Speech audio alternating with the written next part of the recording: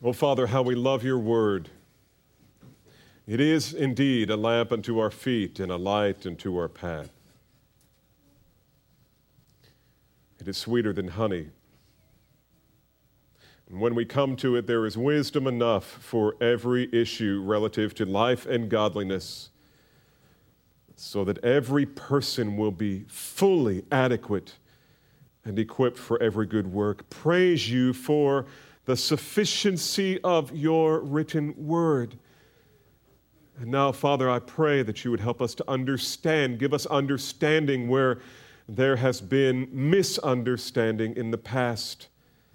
Give us clarity where perhaps relative to the text this morning, there has in the past been a lack of clarity. No, Father, I pray that you would change the way we think about these things so that we would change the way we live relative to these things, so that this church and our influence on all believers everywhere would be one that brings purity, holiness, and unity because of our obedience to you, our Lord. And we are your slaves this morning, Father, and we come seeking to understand what you would have us do. And so, Father, I pray that you'd be glorified in it, and not only in the teaching and preaching of it this morning and the hearing, but the obedience of it this week. And so we give you thanks and praise for this time, and we ask you to bless it in the name of our blessed Lord and Savior, Jesus Christ. Amen. Matthew chapter 18. In your Bibles, Matthew chapter 18, we've been learning together about Jesus' teaching on church discipline and the need for believers to engage in what we've been calling loving confrontation. I realize that for many people, this is an unusual series of messages because few Christians in our day have ever heard messages dealing with the doctrine of church discipline. It's not something that draws the masses to come and hear. And some might be wondering why this is such a big deal. Well, the answer to that is really rooted in God's commitment to building his church in all purity, holiness, and unity, things that cannot possibly be accomplished in the presence of unrepentant sin. And we get that from a lot of scriptures, and I just want to mention one to substantiate that claim, and that is Ephesians 5. I pick one that we all know. Ephesians 5 is the passage that we typically use to address the role of husband and wife in marriage. But really, Paul there is talking not only about marriage, but about Christ and his church, and how marriage is really just a temporal picture of an eternal reality relative to Christ's love and provision and sacrifice for his church. And so we read in Ephesians 5 these words, Christ loved the church and gave himself up for her, and here's why, so that he might sanctify her. The word sanctify means to make holy. To sanctify her, having cleansed her by the washing of the water with the word, that he might present to himself the church in all of her glory, having no spot or wrinkle or any such thing, but that she would be holy and blameless. In other words, Jesus died to save a bride, his bride, from sin, and to make her holy even as he is holy. Not just to declare her legally holy, but to make her holy indeed, so that our lives, both individually and collectively, would be lives of holiness and purity. That's the way we are to live. Sin never did anything to help the church. Sin never did anything to help your family. Sin never did anything to contribute anything good to your marriage. There's nothing about sin that is anything except a spiritual cancer. Can God use it to change us? Can God use the exposure of it to change us and to sanctify us? Of course. And that's why loving confrontation is so important. The only thing sin does is prevents the bride of Christ from experiencing the deepest joy and reaching the world with unmitigated spiritual power. It's sin. Sin is no friend of the church, and yet for some reason, local church leaders are reticent and sometimes even resistant to the idea of addressing blatant sin in a church. And there's a question that you can ask when you want to know the quality of a local church. How long could someone or perhaps a couple come to your church living in blatant sin, whether they are engaging in homosexuality or perhaps they're living together unmarried? How long could they continue coming to your church without someone approaching them and addressing them and calling them to repentance? How long? I'm afraid in many, many places that call themselves the body of Christ, people will stay in that condition, in that church for years. And everybody knows what's going on in their lives. And nobody ever talks about it. No one ever addresses it, which is the same as saying, no one ever obeys the word of the Lord concerning them. They think it's unloving or intolerant. It's too demanding. I've heard a number of pastors say, look, if we address sin in our church of this size, large church, that's all we would do. To which my response is, no, you wouldn't. Your church would get smaller. And then you would have all the time in the world to do the things that you think God wants you to do. Nothing could be further from the truth. In fact, just the opposite is true. To the degree that a church neglects to deal with sin, to that degree it will remain impotent and unhealthy in God's eyes, no matter how large it grows. From time to time, every loving relationship requires loving confrontation. Every relationship. How many relationships? How many marriages require loving confrontation? Every. Including mine? Yes, including mine. In fact, it happens more frequently than I care to admit. Usually, I'm the one who's on the receiving end because I need it more than perhaps anybody else in my family. But it's good for us, and we need to be engaging in loving confrontation, and the Lord lays it out for us. Everyone from time to time needs to be addressed relative to sin that perhaps is in their life. They may not even know about it.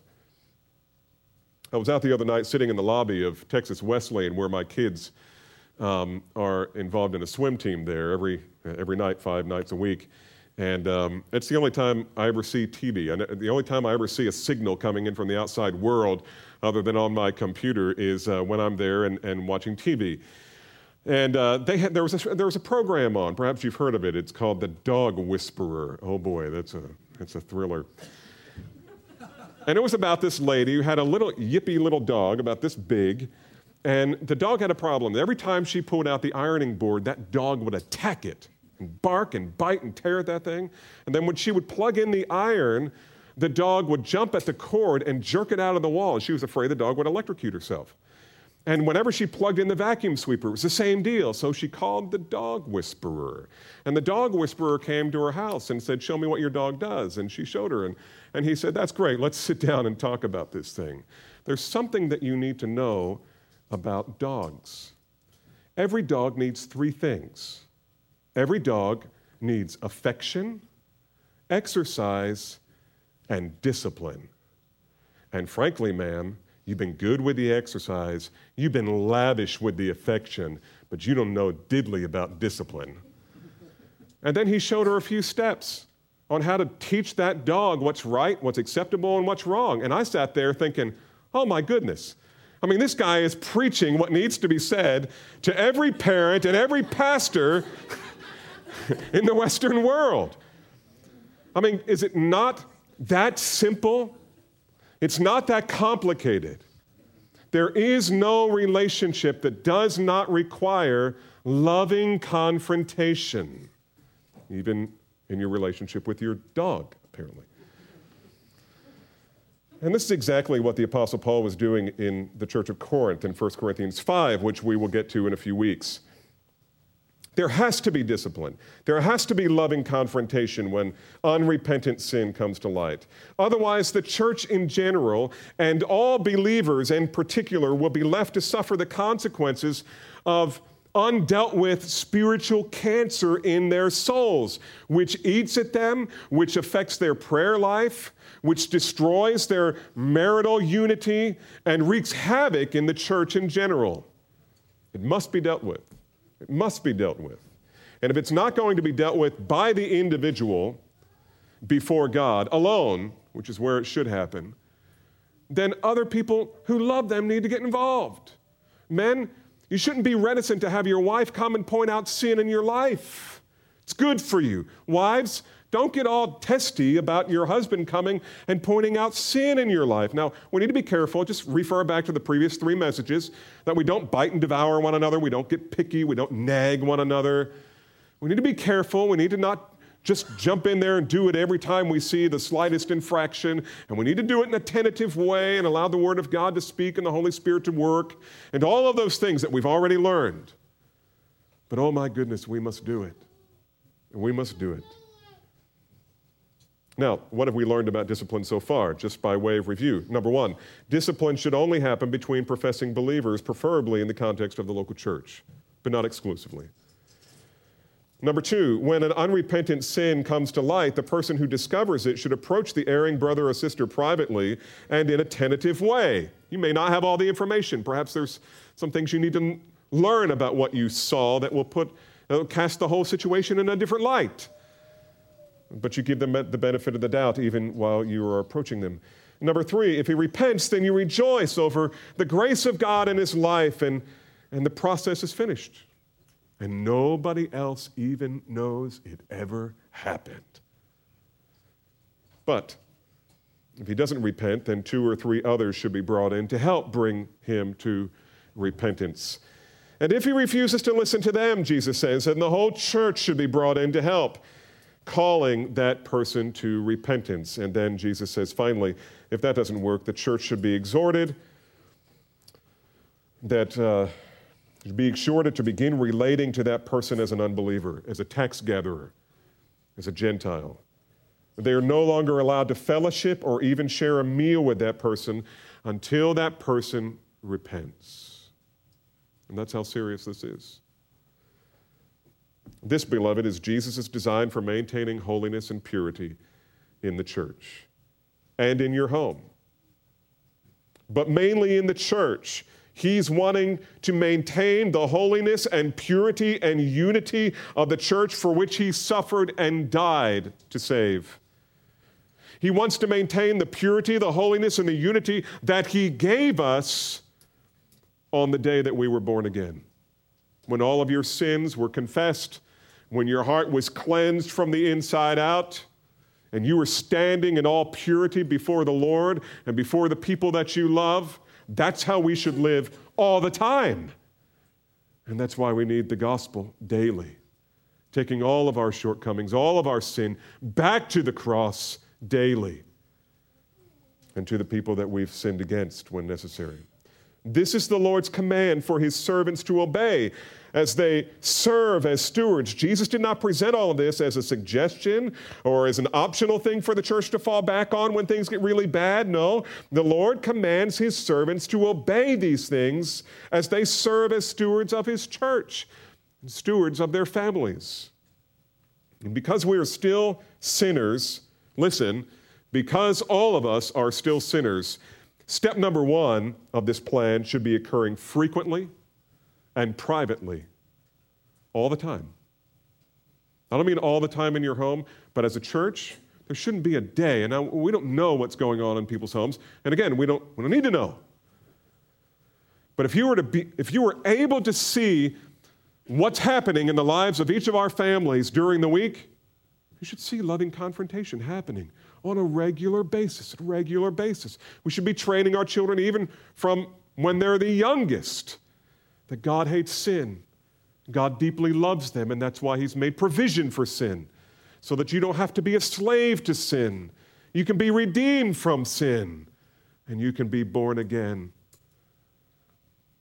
But this should be happening between all of us, privately, tentatively, very carefully, and according to God's word.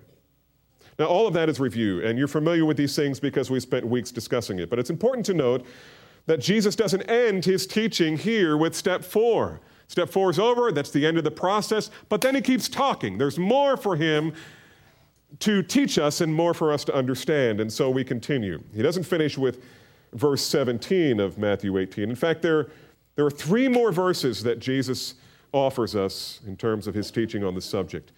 In the final words on the subject of discipline, Jesus acknowledges what every one of us feels whenever we think that the responsibility to confront a brother or sister in Christ has fallen to us. You ever felt that feeling? I mean, it's one of those feelings that you never thought you'd ever want to feel before, and when it came, you didn't like feeling it.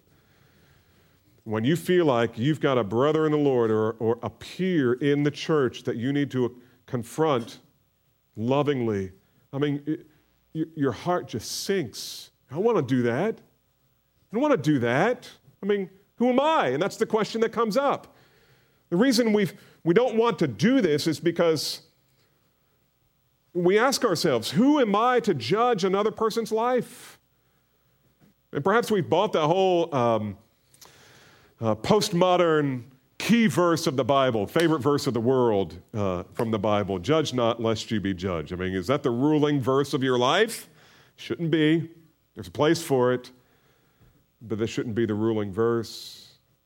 Perhaps the ruling verse should be, we make it our ambition, whether in life or in death, to be pleasing to the Lord. But we're hesitant. We think, who am I to judge another person's life? I have enough sin to deal with in my own soul. Besides, what authority do I have to judge the sin of another person? But on this point, Jesus has more to say. He knows we're going to think that. He knows we're going to feel that. He knows we're going to need the encouragement to do what he's commanded us to do. And so he keeps teaching. The Lord not only commands us to engage in loving confrontation, he also gives us the authority to do it, and then promises to stand with us when we do. Now, let's look at this text. In fact, I've been talking for a long time, so let's stand. And we're going to read this text together. This is Matthew 18. We're going to begin with verse 18. We're going to read 18, 19, and 20. If you have the New American Standard Bible, feel free to read out loud with us. Otherwise, there is a copy of the New American Standard in the pew. You can follow along there. Matthew chapter 18, starting with verse 18. Let's read together. Truly I say to you, whatever you bind on earth shall be bound in heaven, and whatever you loose on earth shall have been loosed in heaven. Again, I say to you that if 2 of you agree on earth about anything that they may ask, it shall be done for them by my Father who is in heaven. For where 2 or 3 have gathered together in my name, I am there in their midst. May the Lord add his blessing to the reading of his word. You can be seated. There are 2 things I want you to see here, and the first one is this. I want us to see God's authority in loving confrontation. God's authority in loving confrontation. God actually bestows upon us his own authority whenever it has come to us that we must address another person in their sin. And we discover in this text something very significant and pretty unusual. Jesus not only tells us what he wants us to do, he takes a step further by giving us the authority to do it. Now, there are a few places in the gospel where Jesus goes out of his way to communicate to his followers, his disciples, that he gives them authority to do this or that. You see that, for example, again in Matthew chapter 28, where he says, all authority is given to me in heaven and earth. Go, therefore, and make disciples of all nations, teaching them to obey all that I have commanded you, and lo, I am with you always, even unto the end of the age. And so the idea is, I have authority over everything as the Son of Man, and I am with you. So as you go, do what I command you to do in my authority. But you don't read Jesus saying that very often. But this is one of those places. There are just a few places where we read it. But here in verse 18 is one of those examples. And this is how he says it. Truly, I say to you, whatever you bind on earth shall be bound in heaven. And whatever you loose on earth shall be loosed in heaven. Now, this is a very significant statement for us. And if we don't understand this, then we can't understand the rest of this passage. In fact, if we were honest, at the end of this message, if I asked for a raising of hands of everyone who has come to the conclusion that they totally misunderstood this text their whole life before today, I think there'd probably be 50% of the church, maybe more, who would raise their hand, because we don't know what this text means, and we should. And by God's grace, you will before you leave here today. This is a very significant statement. But in order to understand it, we need to turn back a few pages in Matthew and get the context. Matthew chapter 16. Now, some of you who are very biblically minded and theologically minded, as soon as I say Matthew 16, you think Peter's confession, "Thou art the Christ, the Son of the living God." And that's exactly where we're going. Matthew chapter 16, and I want us to start reading at verse 13. I'll read, you just follow along. Matthew 16, verse 13, and now Jesus came into the district of Caesarea Philippi, and he was asking his disciples, "Who do people say that I am? Who do people say that the Son of Man is?" And I wish I had time to unpack the whole Son of Man motif in Scripture. It comes from Daniel chapter 7, and you'll have to look that up when you go home. Verse 14, and they said, "Some say John the Baptist, and others Elijah, and still others say Jeremiah or one of the prophets." And he said to them, "But who do you say that I am?" Verse 16, Simon Peter answered, "You are the Christ, the Son of the living God." And Jesus said to him, "Blessed are you, Simon Bar-Jonah, because flesh and blood did not reveal this to you, but my Father who is in heaven. And I say to you, that you are Peter, little stone, and upon this rock, this boulder, I will build my church, and the gates of Hades," that's death, "will not overpower it. And I will give you the keys of the kingdom of heaven, and whatever you bind on earth shall be bound in heaven, and whatever you loose on earth shall be loosed in heaven." This is another passage that is sorely abused by various sects of Christianity. And we don't have time to go into all of that. The only thing I have time to do this morning is to explain it without making reference to the people who misunderstand it. Verse 19 is worded exactly the same way as what we read in chapter 18, verse 18. So whatever Jesus is meaning in the passage I'm preaching from this morning in chapter 18, whatever he's meaning when he says to those who are exercising church discipline that whatever you bind on earth shall be or shall have been bound in heaven, it's rooted here in chapter 16. The meaning of it is rooted in chapter 16. And basically, this is what he's telling Peter. He's telling Peter in chapter 16 and the other apostles who were there with him that he is going to build his church on the gospel, which is summarized in Peter's statement, which is this: "You are the Christ, the Son of the living God." I mean, that's the essence of the gospel. There is nothing else relevant to the gospel if that's not in place. That's the cornerstone of the church. You are the Christ, the Son of the living God. And that's what he's telling Peter. These words, along with a fuller explanation of the gospel that will come as the Holy Spirit reveals it, these are the keys to the kingdom by which Peter and the other apostle preachers will open the door to the kingdom for some and lock it closed for others. What does that mean? It simply means this, beloved. Jesus came to bring the good news that God has made provision for sin through the suffering Messiah on the cross, which he had not experienced yet, but was about to, as we'll see this coming Friday night, Good Friday service. But this is the gospel, and the gospel is the key by which those who preach it will unlock the door to the kingdom of heaven for any sinner who will believe, and they will be received by Jesus and by the Father. But anyone who rejects this gospel, just insert in this context the Pharisees, the scribes, the Sadducees, and anyone else who followed them, those who reject Christ and his gospel the door of the kingdom is closed and locked, and they will be cast into outer darkness. And those who preach the gospel will have authority to say, this one has been received of the Father, and this one is living in unbelief. They're an unbeliever and are in danger of being locked out of the kingdom forever. That's what he's telling Peter. I give you the keys of the kingdom. Whatever you bind on earth shall be bound in heaven.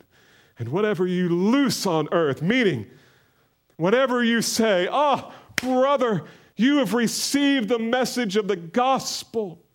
Blessed are you.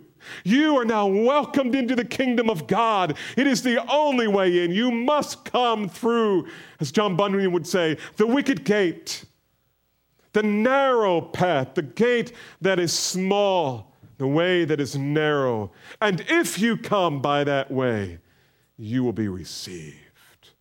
Come, Jesus said, blessed of my Father, inherit the kingdom which was prepared for you from before the foundation of the world. Now, Matthew 18 is just an application of that truth. He's calling Peter and the apostles, and by virtue of, through them, all of us who proclaim the word of God, all of us who minister the word of God, whether it be in a formal sense like I do, or even in your homes, dads, or you women, even among the other women, Christian women and unbelieving women that you know. God has given us this authority. God has given us the authority to proclaim the truth and to warn people. I was in counseling one day, in fact, many, many times. And someone will come in and they're depressed or they're anxious or whatever, and I start poking around, asking questions, and find out they're engaged in sin, long-term sin. And I'll get asking them about it, and ask them about, I just need to get to know your spiritual life a little bit. Tell me, you're engaged in this sin. I want to know about other aspects of your life. Did you spend time in the Word today? How was your time in the Word today? Oh, I didn't read the Bible today. How about yesterday? How about the day before? Day before that, I had one brother say, look, let me save you some time. I haven't done that in a long time. Okay. What about your commitment to the local church?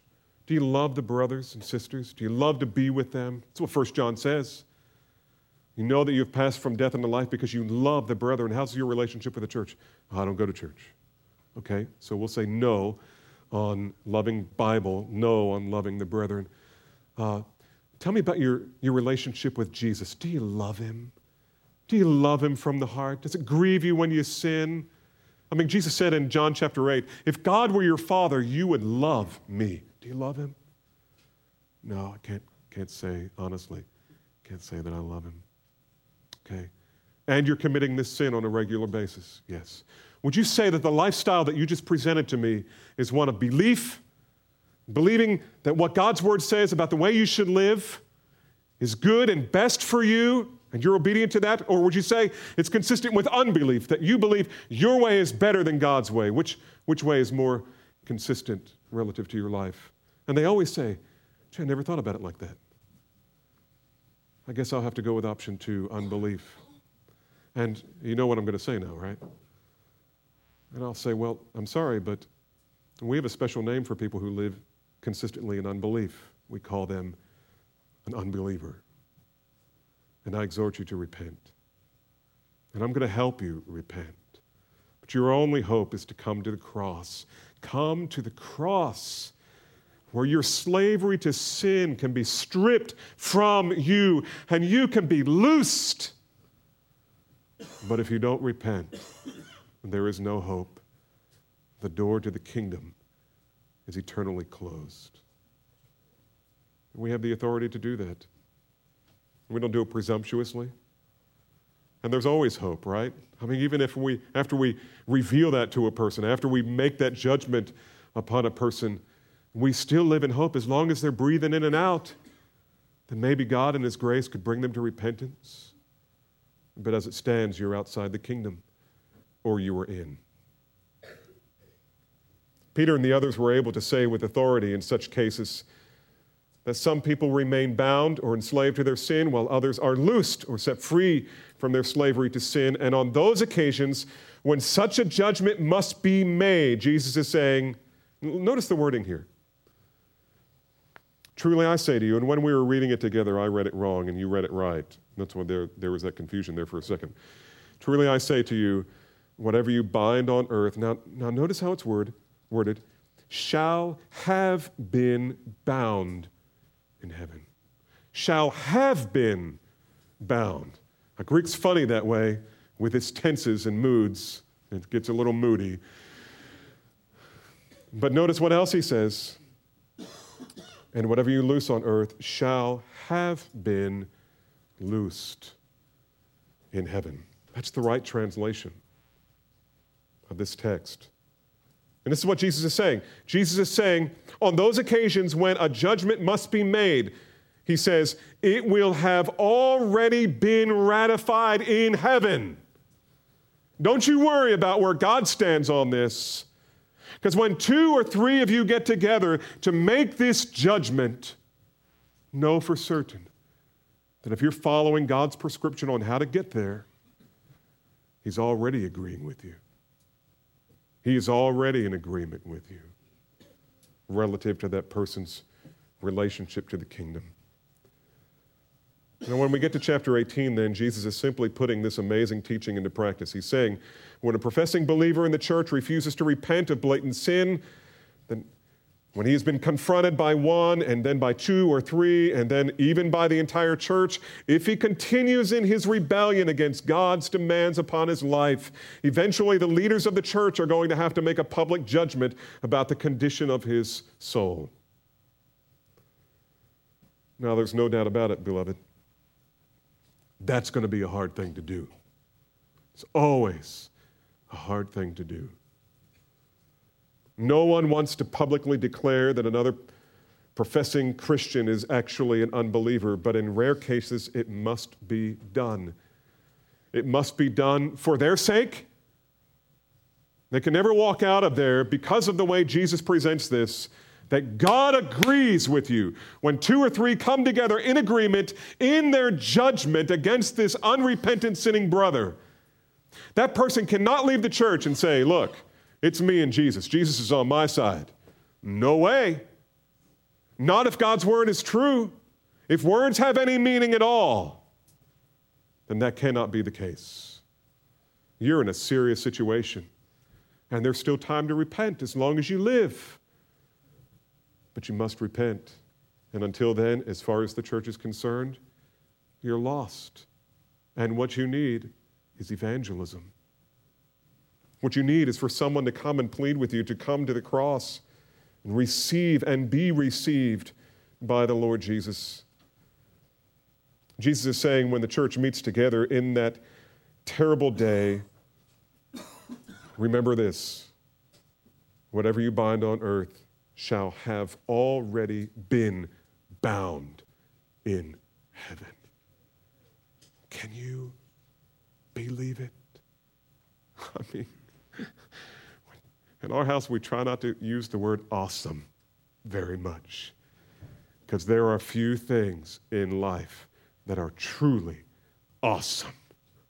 This, beloved, is fearfully awesome. Awesome. And nobody feels that here more than me, because I'm always the guy that has to stand up here and do it. Now, I shouldn't say always, because it's been so rare here. In my ministry as senior pastor, I think I've done it 3 times publicly in 10 years. Praise God. That tells me 2 things. It tells me that by God's grace, I'm working with an elder board that is committed to doing things according to the Scriptures, and you should rejoice in that. But it tells me something else, too. It tells me that we have a lot of people in this church who are willing to repent humbly before the Lord whenever they're confronted with sin. And for every one time you've seen something public here, I could tell you of 20 or 30 other occasions where a brother or sister was confronted in their sin and led through the process of repentance and are thriving in this church and perhaps even in leadership here now because of the work of grace that God did in their hearts because of our obedience to His word. Now, there's no doubt about it. This is going to be a hard thing. It's always a hard thing. But this isn't where Jesus stops. He doesn't just stop by giving us His authority. Jesus' second statement is as wonderful as the first was terrible. Namely, that whatever you loose on earth shall be loosed in heaven. You see, beloved, the goal all along has been repentance and restoration. There are some occasions when, by the amazing kindness and grace of God, a person has experienced the full process of church discipline, will eventually turn around and repent. And on that day, it should be recognized that salvation has come to this house and has been publicly declared. It needs to be publicly declared. This brother who we bound publicly is now loosed. He is utterly and completely forgiven by God and by His people, and is now free to return to the relationships in the church that have been restricted from him for so long. This is going to be amazing to see when we get back into 1 Corinthians, because in chapter 5, what's next is Paul is going to put this into practice. Here's Jesus' teaching on it. This is why I jumped into it now, because chapter 5, Paul's going to be dealing with immorality in the church, and he follows this plan exactly.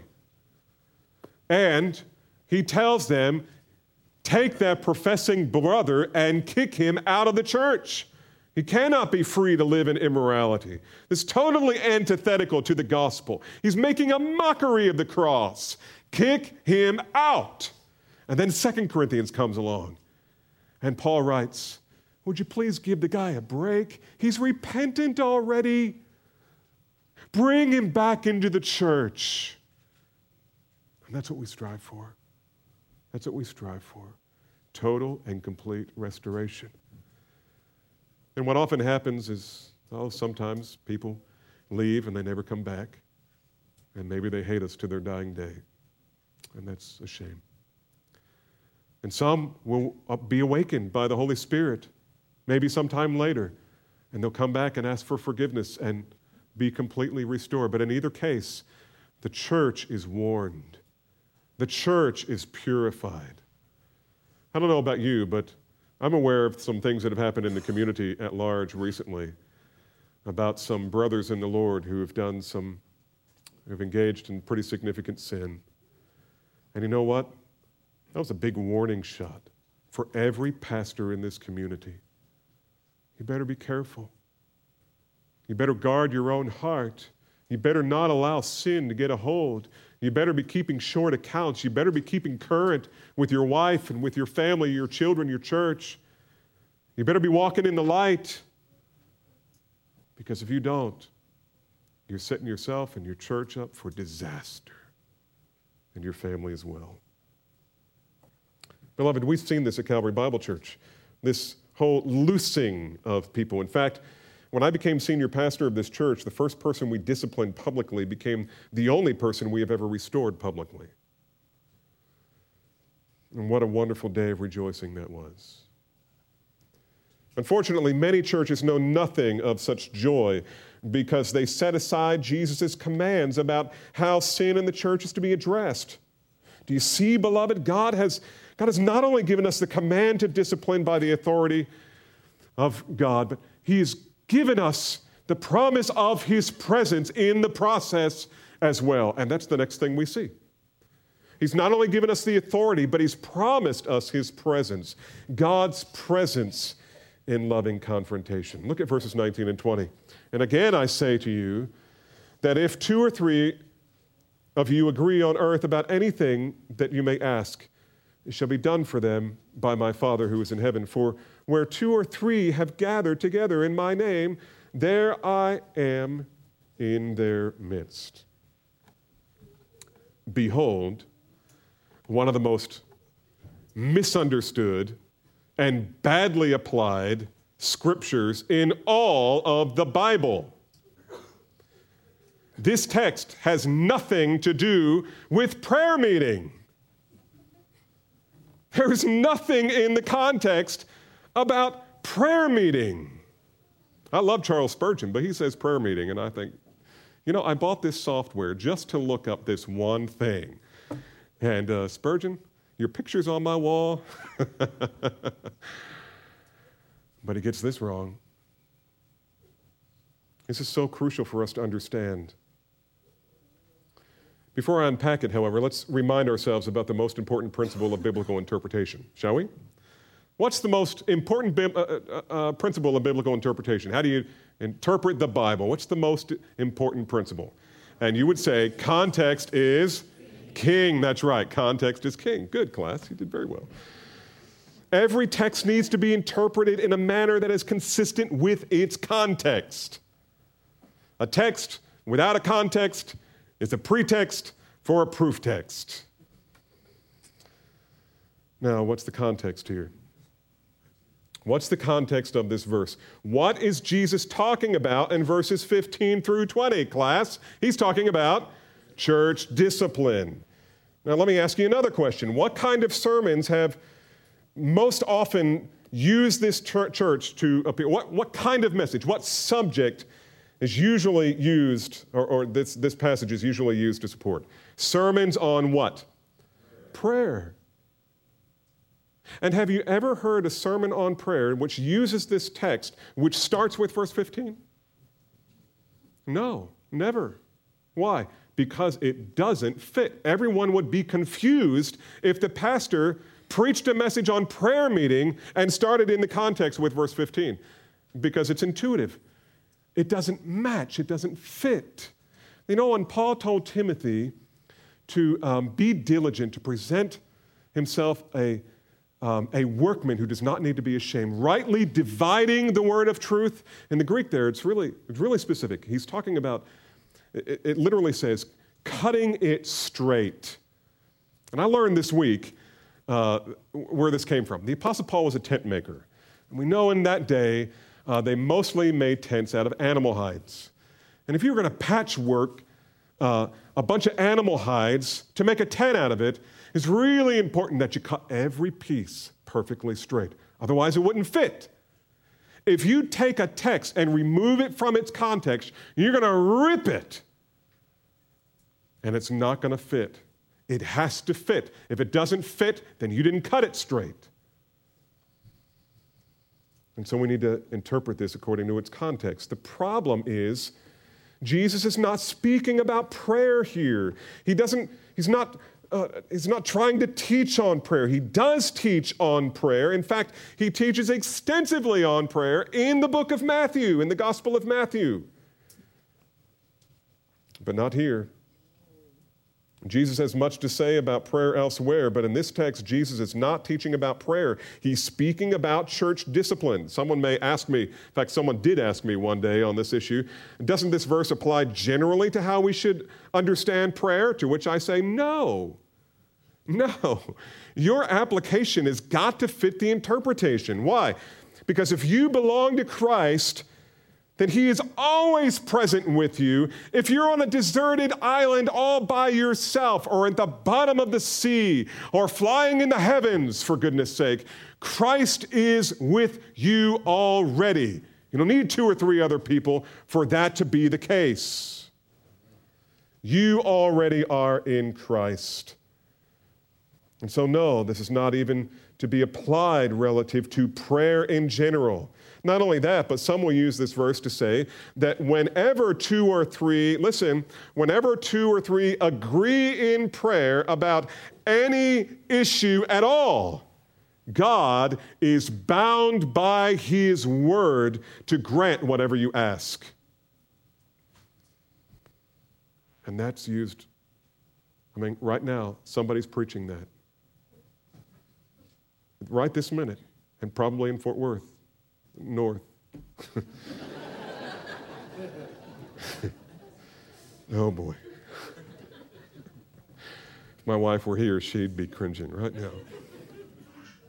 This is not what Jesus is saying here at all. So how should we understand this verse? Notice first of all, the word again at the beginning of verse 19. Again, I say to you. Again, at the beginning of verse 19, reflects back to what Jesus was saying in verse 18. The word again here in the Greek was used to show a repetition of the same idea communicated with different words, kind of like a Hebrew parallelism. You say it once, and then you say it again in a different way. In this case, he's adding new ideas to it as well. So whatever he means in verse 19 must have something to do with the binding and loosing of verse 18. Do you see that? Again, I say to you. Now, it's helpful to look at the Greek here because people get hung up on the words about anything. He says, again, I say to you, if two or three agree on earth about anything that they may ask. And it looks like carte blanche, right? I mean, anything you want, anything. You just name it and claim it. There we go again. But what we need to realize here is that in the Greek, this is a technical term. And you can't see that in the English. So you're either going to have to trust me on this or you're going to have to do some Greek study. Go use eSword or whatever Bible software you have and look this up. But in the Greek, this is a technical term used most commonly in the court system. Peri pantas pragmatos should be rendered about any judicial matter. Any matter relative to the case at hand. This was a legal term. Any judicial matter. Jesus is not talking about prayer relative to any random issue of concern. No. He's talking about two or three people coming together to form a judgment about the issue at hand, namely the spiritual condition and position of a person undergoing church discipline. That's what he's talking about. And you can't make that judgment unless there are at least how many witnesses? 2, and preferably 3. That's the way the law stated it. And we looked at that a few weeks ago in Deuteronomy, the restatement of the law. You could not find anyone guilty on the testimony of one witness. There had to be more. And so it's not about anything in general, but about any judicial matter. D.A. Carson helps us with the historical context here. He writes, in Jesus' day, this reflected well-known Jewish legal practice. Each of the disputing parties would nominate his own judge or layperson to help.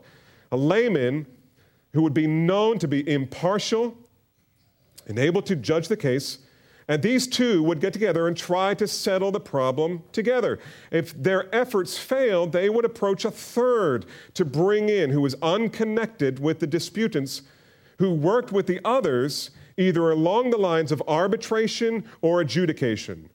And the parallel here with Jesus' words is very neat and clean and nicely accounts for Jesus' words, 2 or 3, about any judicial matter. So what Jesus is saying here is that whenever the guidelines of church discipline are followed relative to a sinning brother, let me say that again, whenever Jesus' commands, his guidelines are followed relative to any sinning brother, God requires the church to do a very difficult thing, but we should remember that whenever we find ourselves in that position, we're not alone. In fact, when we meet corporately to declare the judgment either for or against someone in the church, the Lord Jesus himself promises to be right there personally in our midst, affirming that judgment. And so he says, again, I say to you that if 2 of you agree on earth about any judicial matter, it shall be done for them by my Father who is in heaven. For where 2 or 3 have gathered together in my name, that means according to my word or submitting to my authority in the matter, then I am there. I'm there. And the tense here in the Greek is, I was already there. I was there before you got there. It's the idea of the Shekinah glory appearing before the presence of the people. It's that special presence of God that you can't see. But Jesus is saying, just know, I realize I'm asking you to do a really hard thing here, but don't you shy away from doing it. It's what's best for the church. It's what's best for the individual. It's what's best for his family. You have my authority. Not only that, but you have my presence. You have my presence. Someone will say, well, what about the word? But what about the words, anything they may ask? Doesn't that imply prayer? To which I would respond, yes, but maybe not like what you've thought. Yes, but this is the prayer of the congregation, whether they be 3 or 300, that simply says, Father, our brother has repented of his sin. In obedience to your word, we now forgive him. Lord, would you please forgive him too? Would you cleanse him and restore him and reunite him to the church that he loves and to his family? And what Jesus is saying is that on such occasion, the Father's response is, I already have. Negatively, the church may have to declare publicly that there can be no other conclusion than that an unrepentant man or woman in the church is an unbeliever, in which case the prayer might be something like this, Oh, Father, this man has left us no recourse but to judge that he is an unbeliever. And what we have done on earth, will you please do in heaven in order to purify and unify your church? To which the Father responds, Jesus says, I already have. That is awesome. I mean, we should just fall on our faces right now and give God glory. No human could have come up with this. Does that mean God will bring such a person to repentance? Not necessarily. We don't know what God's purpose may be for him, but we can plead on his behalf that God would bring him to repentance and trust that no matter what God's purpose is, he can be trusted. Beloved, loving confrontation is not something to be avoided.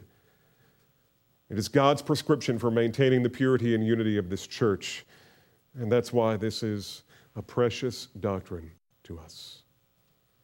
We practice church discipline here because we love the Lord Jesus Christ. And we've come to understand that he loves his church too much to allow the cancer of sin to run its course, defiling, degrading, and destroying the bride that he died to save. Many years ago, the elders had to approach a leader in this church one day. And we had been kind of approaching him, but one day we had to remove him from leadership. And we did so privately. And I'll never forget, this professing brother was angry, and he looked at Frank Shannon, and he said, Brother, this could happen to you someday. And Frank looked back at him and said, Brother, if I ever fall into what you have fallen into, I hope they do. This is God's word. And I say, let God be God. What the church needs today is not more programs, not more strategies. What we need is holiness and unity and purity. But we'll never be there if we are not resolved to let God be God. Let his word be true. Let's see ourselves as his slaves, doulos, and him as our Lord, kurios. And we are nothing more. We are people who have no rights and no reputation. The happiest children I have ever met are those whose parents faithfully lavish them with love and faithfully discipline them with care when they stray. And the church is Christ's family.